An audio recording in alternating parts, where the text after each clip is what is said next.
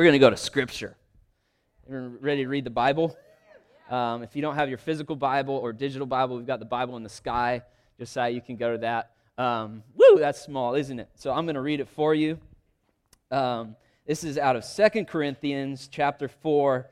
We're going to start in verse 6 and end in verse 18. This is Paul speaking. He says, "For God, who said, 'Let there be light in the darkness,' has made this light shine in our hearts, so we can know the glory of God that is seen in the face of Jesus Christ.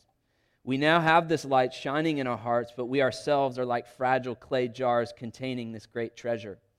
This makes it clear that our great power is from God, not from ourselves. We are pressed on every side by troubles, but we are not crushed. We are perplexed, but not driven to despair. We are hunted down, but never abandoned by God. We get knocked down, but I get up again. We get knocked down, but we are not destroyed. Through suffering, our bodies continue to share in the death of Jesus, so that the life of Jesus may also be seen in our bodies. Yes, we live under constant danger of death because we serve Jesus, so that the life of Jesus will be evident in our dying bodies. So we live in the face of death. But this has resulted in eternal life for you. But we continue to preach because we have the same kind of faith the psalmist had when he said, 'I believed in God, so I spoke.' We know that God who raised the Lord Jesus will also raise us with Jesus and present us to himself together with you. All of this is for your benefit. And as God's grace reaches more and more people, there will be great thanksgiving, and God will receive more and more glory. That is why we never give up. Though our bodies are dying on the outside, our spirits are being renewed every day. For our present troubles are small, and they won't last very long, yet they produce for us a glory. They produce for us a glory that vastly outweighs them and will last forever. So we don't look at the troubles we can see now. Rather, we fix our gaze on things that cannot be seen. For the things we see now will soon be gone, but the things we cannot see will last forever." Amen. Let's pray. Heavenly Father, we thank you for these moments. And Holy Spirit, I invite you in a greater measure to come and dwell, come and rest on your people. And we trust you as the one who leads us into all truth. And right now we ask for the full manifestation of your goodness, of your presence. And God, would you take whatever I say and interpret it and translate it into each person's known language. God, I thank you right now for lighting a fire and fanning into flame each thing you've deposited and begun in each of us. And your word says that he who started a good work is faithful to complete it. So we thank you for being a part of that today.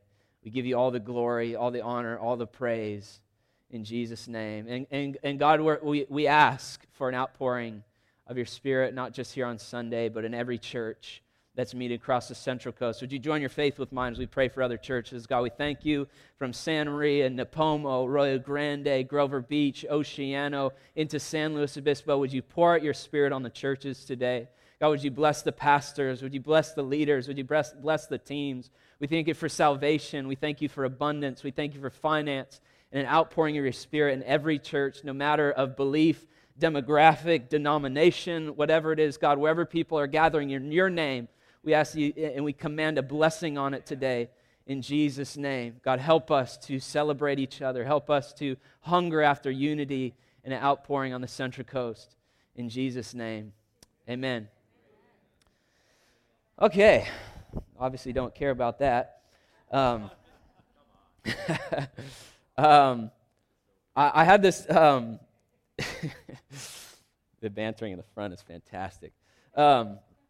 I had this vision 2 weekends ago. Lucas Connell was in town, and we were having coffee, and he told me this personal testimony that he had gotten ministry recently because he was talking to a friend, and he just said, "Man, I just feel like my eyes are open to how much noise I've been living with in my head."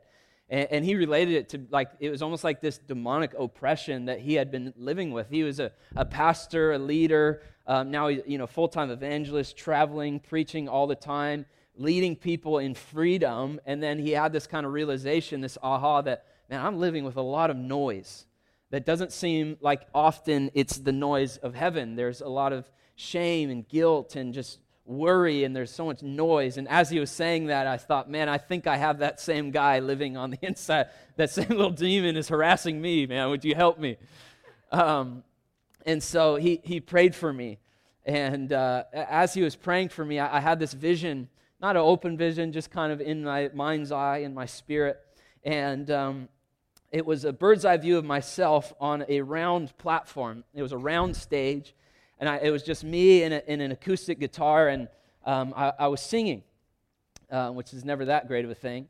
And but I noticed that there was all these bleachers full of people, like stadiums surrounding me, and there were different sections. And I saw myself turning and singing to a certain section, and then I turn and sing to this section, and then I turn and sing, and there was about 6 sections. And as the vision went on, I saw banners over each section, and over these sections of people, over one section was shame. Over the next section was unforgiveness. Over the next section was approval. Over the next section was the past. And I don't remember the rest of them, but I had been entertaining these people, these thoughts, they were hungry for my attention. The crowds were loud, and they were cheering me on as I entertained them. And so I was entertaining my shame, and I was entertaining the need for approval from other people, and I was entertaining unforgiveness. They were things that I was actually sowing into in my life. And it was really loud, and it was really noisy, and it was really confusing. And then for what I knew in my vision to be north, or the front, it was a round stage, but I had this idea that there was a front. And at the front was Jesus. I didn't see his face. I just knew it was him from knowing him. And the presence that he gives me I just knew it was Jesus. And there was no banner over his head. There was no crowd involved. It was just Jesus. And I locked eyes on this being, and I began to entertain his presence. And as I entertained his presence, the noise of the crowds grew strangely dim. And it was a freedom moment for me, because I thought, man, all this chatter, all this noise, all the pressures of life, what I need to do and what God is helping me to do is entertain his presence, and the noise of everything else grows strangely dim. And I don't say that as an exclusive testimony to myself. I think some people in this room can maybe relate. Yeah, there you go, Dave. Come on. That there's things that are hungry for our attention. And I don't mean to, hopefully no one gets flattered by this, but it's as if paparazzi are following us around day in and day out. Don't get too proud of yourself here. But the clicking of the camera and the flashes and the questions, and the second you walk out your door, the second you go to open Scripture, or the second you try to have this intimacy with God, it's like these cameras and clicks and voices, and they are hungry for your attention. Look over here. Look over here. Do you have a moment for a question? It's like paparazzi. I remember one time, Josh and I took our friend Roy to the airport at LAX. Roy was a missionary to Belize, and he was home visiting, and someone in our church was generous enough to bless him with a first-class ticket back to Belize, which was a big deal. You know, Roy is living on a missionary income, and there was something so honoring about sending a missionary first class, which is a beautiful story in itself. And so Josh and I take Roy to the airport, and if you've ever flown first class, there is a separate kiosk, a separate check-in area that has a red carpet. You know, the sea of peasants over there in the long lines. There's a red carpet, and there we look so out of place. And Roy had like a cargo container, a literally plastic cargo container that he was taking with him, and it was a funny sight. And so we're waiting to check Roy in, and we started to notice some musicians filing in behind us in the first class line, and we knew they were musicians because they had, you know, road cases and guitars, and you could just tell that they had some gear with them. And we thought, you know, who could it be flying first class? And we didn't recognize anybody, but then we noticed by the doors that paparazzi started to gather in the airport, and they filled the doorways, and there was kind of this buzz that started to happen in the terminal, and Roy was gone, and our job was done, but curiosity got the best of us, and Josh and I joined the crowd, and we're just waiting. Who could it be? You know, who'd the paparazzi come out for today, heading to Belize, of all places? And And so we wait and we wait and we keep waiting. I'm like, man, I would just love to get out of here, but my curiosity is killing me. And then Josh decides, man, I can't hold it any longer. I got to go to the bathroom. I said, no, you're cool. It should be fine. And so he goes to the bathroom. Of course, the second he goes to the bathroom, the celebrity walks in, who didn't turn out to be that much of a celebrity anyways. It was Damian Marley, which I kind of appreciated. I listened to his album over and over and over, working in a surf shop for years, and I knew every song by heart. And so it was kind of cool, but it was really anticlimactic, to be honest. And Josh wasn't there. We couldn't share the moment, and I had to explain to him what happened. But the fascination that people have to give attention to individuals is crazy to me. Like the buzz in the room, and because there was cameras and there was attention, people were hungry to give it to someone else, to give attention to and to get attention. And I watched a documentary this past week, which I don't recommend watching if you're a Christian. I'm still working on it. But it was very engaging. I love documentaries. It's my favorite genre of movie or any sort of entertainment is documentaries. And it was redefining the American dream. They said that in days gone by, the American dream, which most of us would still know, is to have a house and some sort of security, a family, white picket fence, a car, a stable job, to have wealth. And that's the American dream. If you have that, you are living the American dream. But their argument in their case is that the American dream has changed, and so now the dream is to make sure other people perceive you to be living the American dream. It's not actually about having the American dream. It's to make sure everybody else thinks I have the American dream. And if I do have it, I need to make sure it's louder than everybody else's dream. Like my best life is way bester than the other person's best life. That's the American dream. It's a type of celebrityism. It's this acknowledgement. And that's sad. The saddest thing is the buy-in of society and culture to give the attention to those individuals who are so hungry for it. We do it day in and day out. We give them our attention. We give them our time. And so towards the end of the documentary, they sit down and interview real raw and honestly with these three people who had somewhat attained to this. They had built empires for themselves, multimillionaires living the life that we all think is so glamorous and sexy, and that's the American dream. And the first guy, he makes a living by partying. So you can imagine an entire generation seeing this guy as God. If I can make millions of dollars partying, my life would be fulfilled. And it's so sad because it gets to the end of this documentary and the guy says, I can't go to bed without getting blackout drunk because I know there's no substance behind the persona that I've created. He has to be blacked out drunk or else he just can't live with himself. The other girl, she made so much money and had made this living of just being a figure. People want to see her and she shows up to events and it's all about her appearances, and she had created such a beast that she actually can't face humanity anymore. It's too much for her to have that sort of attention. So she's rich enough that she got a team of these engineers together so they could create a virtual world for her so she never has to leave her house. She puts on her virtual reality goggles, and there is her life. What a dream. What a dream. Yeah, it's more like a prison. And so, yes, they're guilty of buying into this, but we're kind of all guilty of entertaining it a bit, aren't we? Kind of giving into it. And so if that's kind of the state of culture, the state of society, this need for attention, God, who being the famous one, I just wonder if sometimes we can categorize him in that same place of just being a being that is hungry for attention, who's just after attention. He's just after for the buy-in. He's just after some followers. And there's this comedian who's actually not very funny. And he said, why would you serve a God where he creates people just to worship himself? He's an atheist himself. And he's this real bash on Christianity. Why would you serve a God who just made you to worship him? Like, that doesn't make any sense. He's just another figure in society that's hungry for your attention because he's insecure and he needs it. And I hope we don't categorize him in that same place. And so this morning I'm talking about worship. because worship is what we give our attention to. But I want to try and define it a little bit further. And I hope we don't worship just because we think God needs it. God doesn't necessarily need it, and I'll expound on that. But if we go back to Scripture, we don't have a slide for this part, Josiah, but back to 2 Corinthians 4, starting in verse 6. It says this, "For God who said, 'Let there be light in the darkness,' has made this light shine in our hearts, so we can know the glory of God that is seen in the face of Jesus Christ."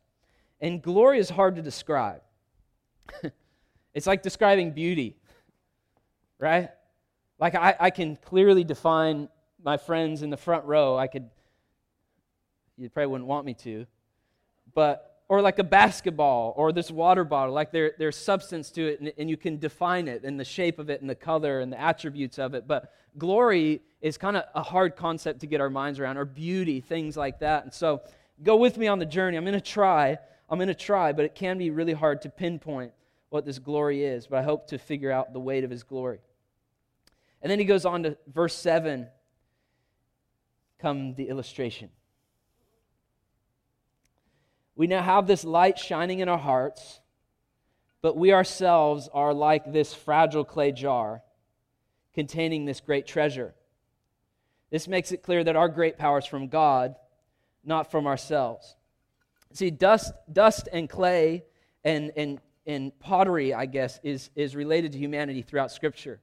In Genesis, we see that God created man from the dust of the ground. In Jeremiah, he talks about how God is the potter and I am the clay.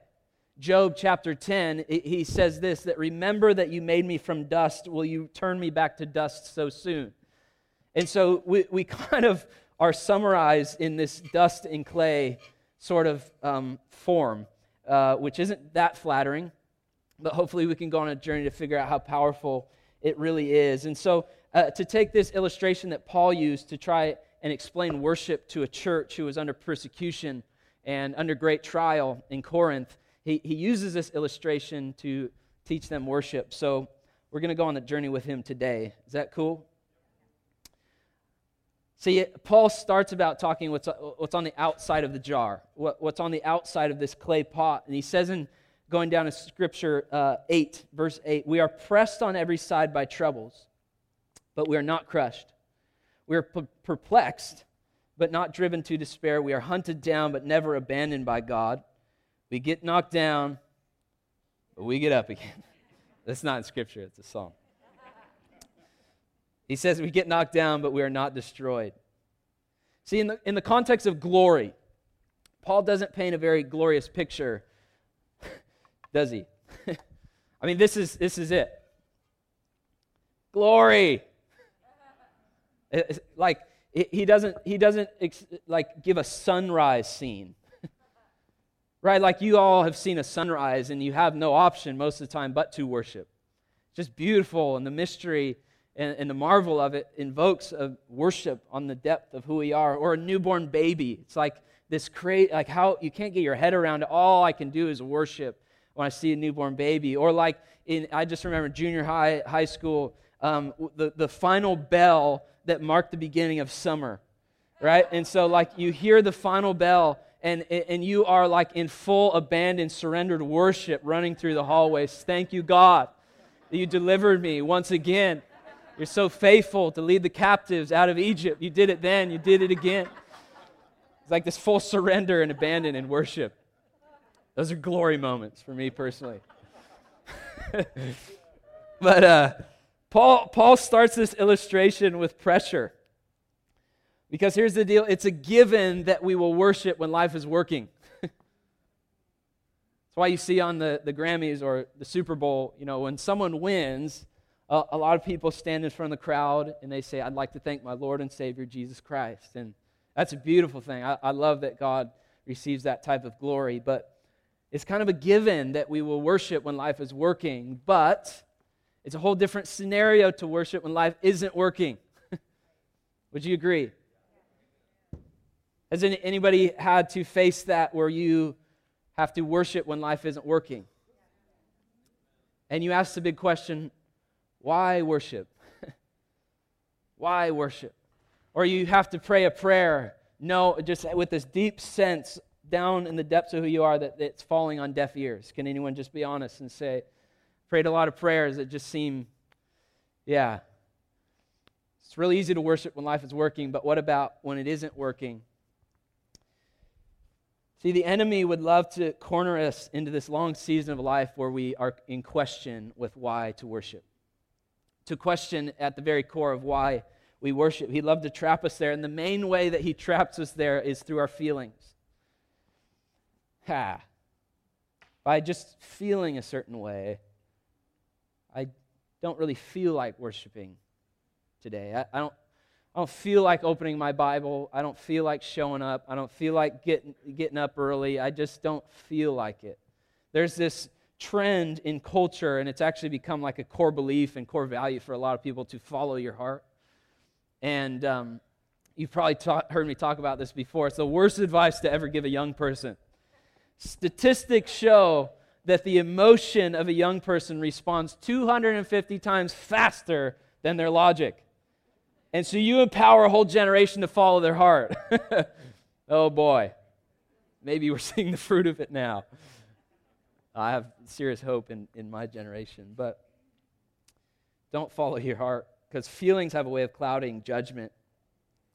But here's the thing about this feelings issue that God challenged me on, is that my feelings can sometimes be very useful. Because in Hebrews chapter 13, it says this: Jesus Christ is the same yesterday, today, and forever.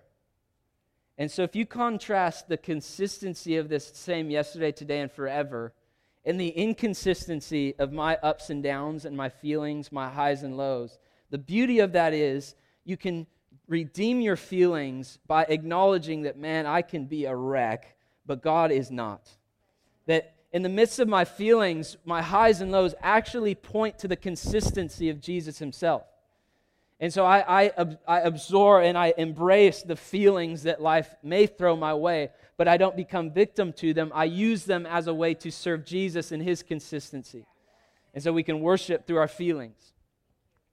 The next thing, what about worshiping through failure? We talked about feelings, now failure. Paul says that we're perplexed. And Paul would have been familiar with failure. He surrounded himself with some people who failed him. John Mark, he abandoned the mission, the call, and then there was entire churches who didn't follow through in supplying Paul's need throughout his journey. And then we read about his shipwrecks, and we read about some other turn of events that would introduce Paul to the idea of failure. And so it's one thing to recognize when we have failed ourselves. It's another thing to recognize when other people have failed us. That's hard. But you know what's even harder is this underlying sense that God has failed you. Again, can anyone be so honest? I'm raising my hand. These moments and these glimpses, like maybe God has failed me. We sing about, you'll never fail me. But today I kind of feel that way, if we're honest. Paul was the case for it. He has this radical conversion story. We read about it in the book of Acts, where his name was Saul, and he was persecuting Christians, and he has this crazy encounter, and he's blinded, and God gives a word of knowledge to another guy to come to his house and speak in and affirm what God is doing into his life. And so there's this testimony is pretty powerful of what God is doing in Paul's life. He has a name change. He gets commissioned, sent out to be a preacher. He is called to preach. That's God's promise. It's very obvious through the testimonies that he is called to preach. But the thing about this is he was called to preach, but then he ended up in a prison. You think, what was all that about? The testimonies and the victories and the breakthroughs, and then there you find yourself sitting in a prison. I don't know. I can't read Paul's mind, but I could imagine at some point there was this big mystery of maybe God has failed us. Like, I was supposed to preach, but now I'm sitting in a prison. But the thing that we can learn from Paul is that he never considered his failures as final. His failures were not final. And so we read it in the book, in Acts chapter 16, Paul and Silas sitting in a prison cell, potentially a great defeat. I don't know about you, but that would put a knock in my worship. that would throw a curveball to me in my worship. But Paul and Silas sit in the prison. It says around the midnight hour, they began to pray and sing hymns to the Lord. So they began to worship in prison because they realized that that failure was not final. It actually wasn't a failure to begin with. It had just positioned them in a place to find a depth of worship that they never knew before. And so they start worshiping, and it says that there was a great earthquake, and the ground shook, the foundations of the prison shook, and the walls came down. And then the guard, he was about to kill himself because he was so scared that these men had escaped, and it leads to salvation in his home. It's a beautiful story, but he worshiped in failure right in the middle of it. So sometimes we determine our worship by our feelings, our failures, and then some of us let facts define our worship. We let facts define our worship. And one thing I hope we take away from today is that worship is not denying facts. Worship is not stepping out of reality for a moment to step into some other realm. God is so much better than that. To take you out of his presence and then thrust you back into your reality and the facts. It's not true to his character and his nature. See, worship is facing the facts. And Paul learned this from Abraham. I do have a slide for this one. This is Romans 4:18 through 21. It says, against all hope, Abraham in hope believed, and so became the father of many nations. Just as it had been said to him, so shall your offspring be, without weakening in his faith. Here it is. He faced the fact that his body was as good as dead since he was about 100 years old, and that Sarah's womb was also dead. Yet he did not waver through unbelief regarding the promise of God, but was strengthened in his faith and gave glory to God, being fully persuaded that God had power to do what he had promised. See, worship, bringing glory to God, is not about ignoring the facts or escaping a situation. It's simply finding a different strength in the middle of it. So that's the pressure on the outside of this jar. And so for a moment, I want to talk about the inside of the jar, because the outside of the jar, it's fragile, it's brittle, it gets some cracks in it, and we're related to that. I think some of us can identify very closely to cracks in brittle. Anyone have any dents and cracks? See, because the story in Genesis didn't end with God just creating man out of the dust. It says he created him from the dust, and then he breathed life into him. And so the external was dust.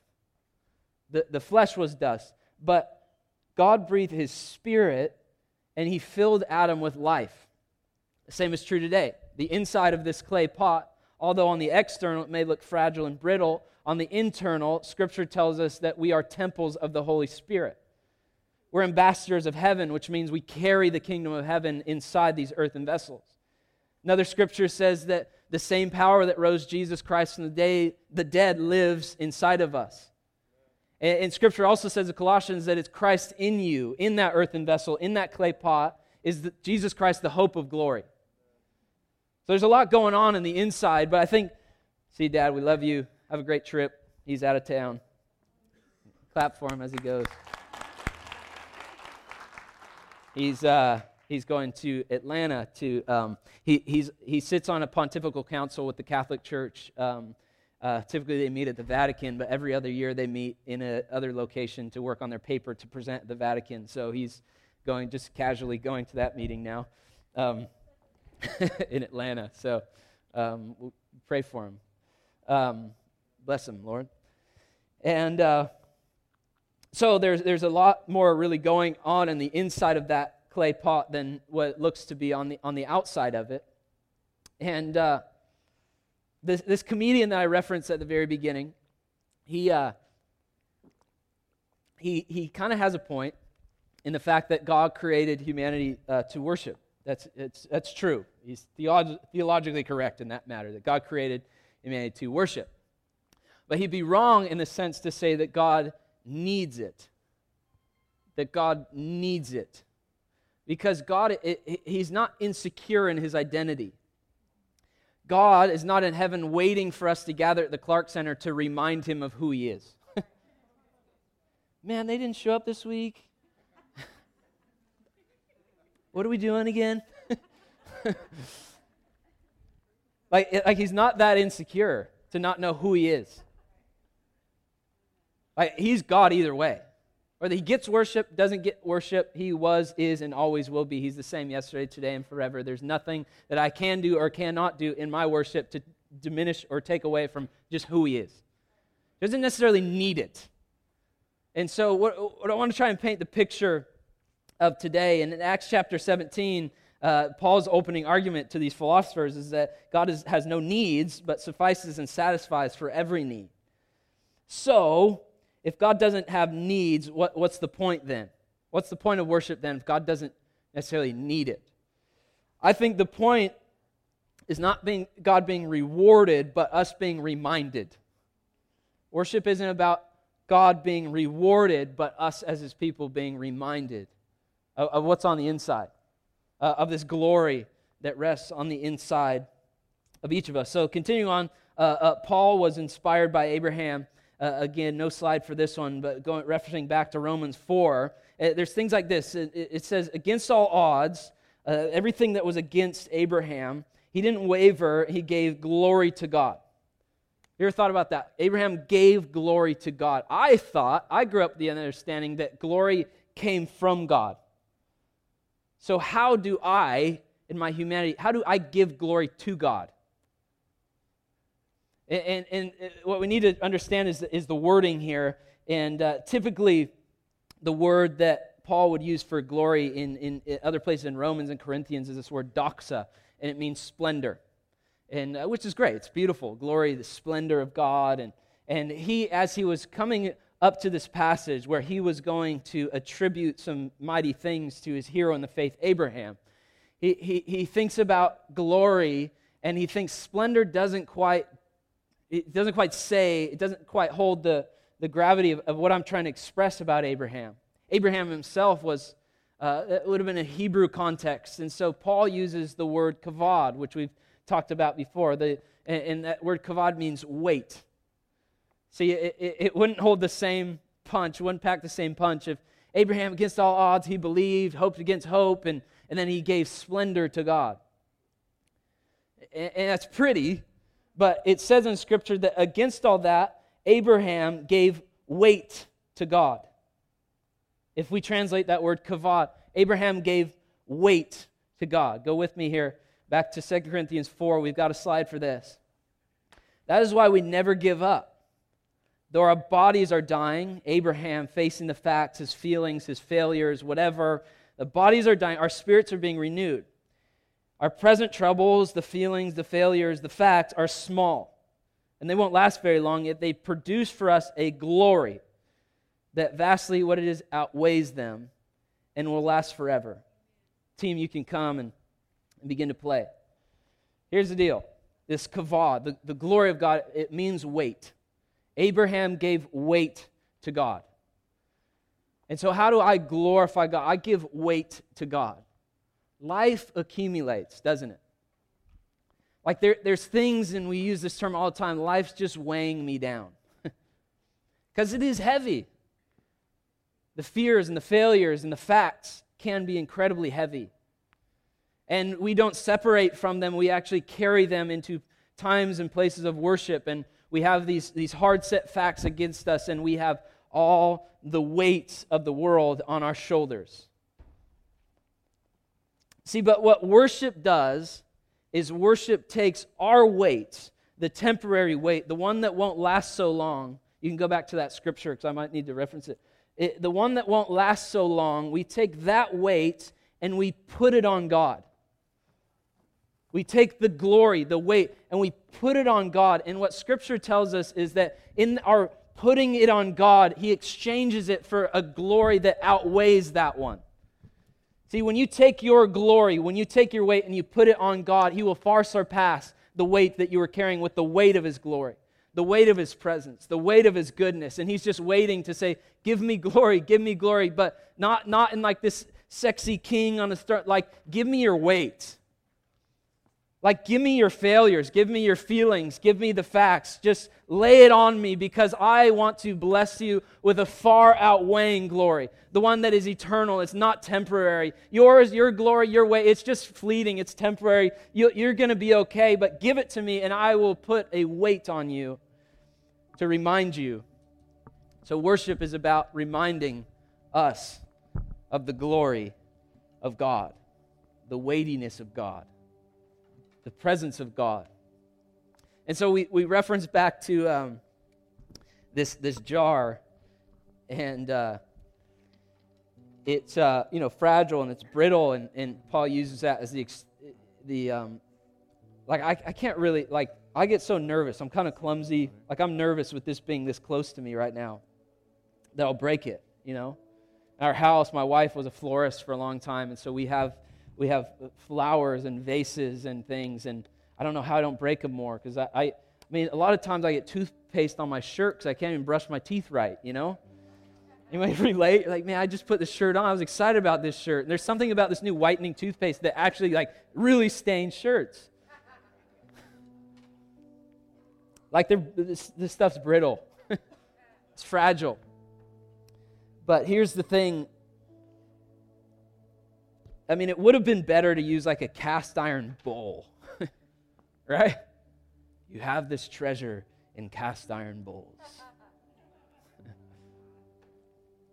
But he uses this in just like you can go to the photo, that one. This is from the Vatican Museum in Rome. Here's the crazy thing about pottery, about clay, is that as archaeologists excavate and they research and they try and find artifacts from days gone by, you know what artifact outlasts and outlives any artifact that they ever find? It's pottery. Like these clay pots are from Jericho, from 2032 BC. And this is now in Rome. We can go lay our eyes on clay pots that have lasted for now 4,000 years.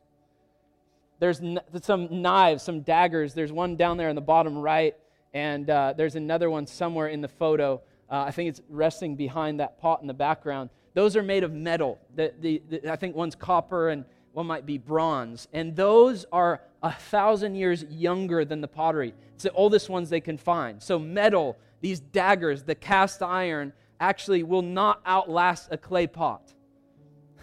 Isn't that wild? And the Vatican, they find so many of these. The Vatican has storerooms full of pottery that will never be on presentation because they just have so much from thousands and thousands of years. That's why would a clay pot, I don't trust this to go from this place to my house without breaking. I'm going to probably have someone else do it. You think, how would a clay pot stand the test of time? You can, keyboard, that's the word. How would it stand the test of time? Because here's the thing about clay pots is they are made from the earth, and then they get buried in the earth. And so if they're buried in the environment in which they are made, they last. They persevere. They stand the test of time. And so the principle is that yes, we are jars of clay. We are fragile. We are fleeting at sometimes, a bit brittle, but in the right environment, in the right atmosphere, in the right presence, we last. And so how do we get in the presence? How do we get in the right atmosphere? It's this exchange of glory. It's this day in and day out of, God, here's my weight. I give you my weight. I give you glory. I lay all my glory on you. In exchange, he manifests his far outweighing, his far surpassing glory on his people, and he find rest in his presence. And you remember, by his presence I was formed, and by his presence I'm sustained. The very breath of God, the Spirit of God that created and brought life into these earthen vessels is the same Spirit, it's the same life, it's the same breath that sustains us. And I know a way into that glory, to get into the exchange zone, is to cast glory on God. to throw it at Him. Give glory to God. Would you guys stand with me? We're going to be doing the bridge. Chords are D, A, D minor, G. Can we start playing that? Right now, Click and pad that. in this moment, we're going to practice. And a lot of times in worship, we can say, don't focus on circumstance, don't focus on the report, don't focus on those things, just focus on Jesus. And I know that has to do with my story, but for a moment, we are going to face the facts. Because I don't want to be the type of church that encourages people to leave reality outside of these doors. What's the point? And so, eyes closed, hands up, however you see fit, if you're comfortable, I want you right now, in your mind's eye, to think of the weight of your life. The feeling, maybe the failure of yesterday. Shoot, maybe some of us failed this morning. And this can be the hardest one, facing the facts. Like there's some hard proof making a case against you in your life. The great case of a doctor's report and the great case of a financial report. Like there's some facts in your life, and I don't want you to run from them in this moment. I want you to stand in the face of your facts right now in this moment. And if you could, I know this is a bit counterintuitive, but I want you to feel the weight of that. I want you to almost get a glimpse of the anxiety that brings. I want you to get a glimpse of the stress sometimes that brings, and embrace the weight of life.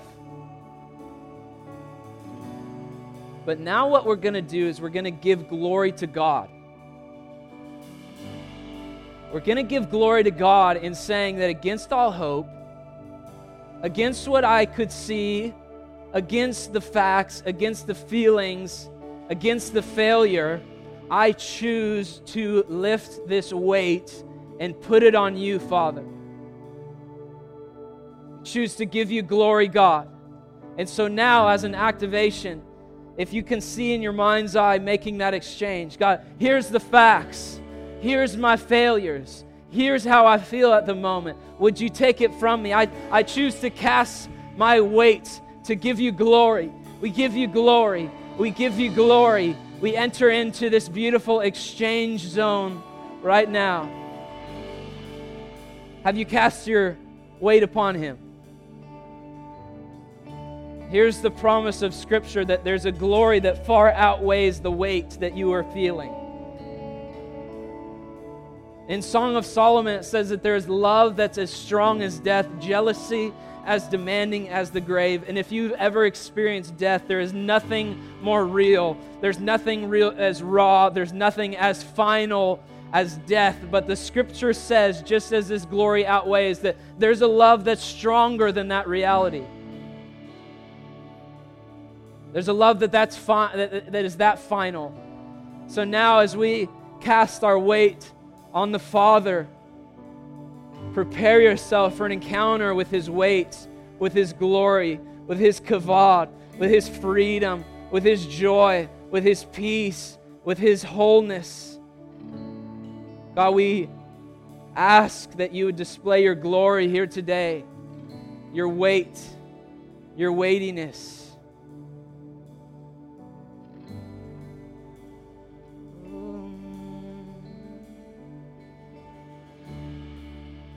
And we choose in this moment to worship in full surrender, God, trusting you with whatever life has tried to lay on us. We trust you with it. We worship you through it. Our failure is not final. Our feelings serve a great purpose this morning to know that we've been up and down, but our God is the constant one. He's the one who doesn't waver. He's the same yesterday, today, and forever. And so this morning, God, we expect your glory to manifest, your weight.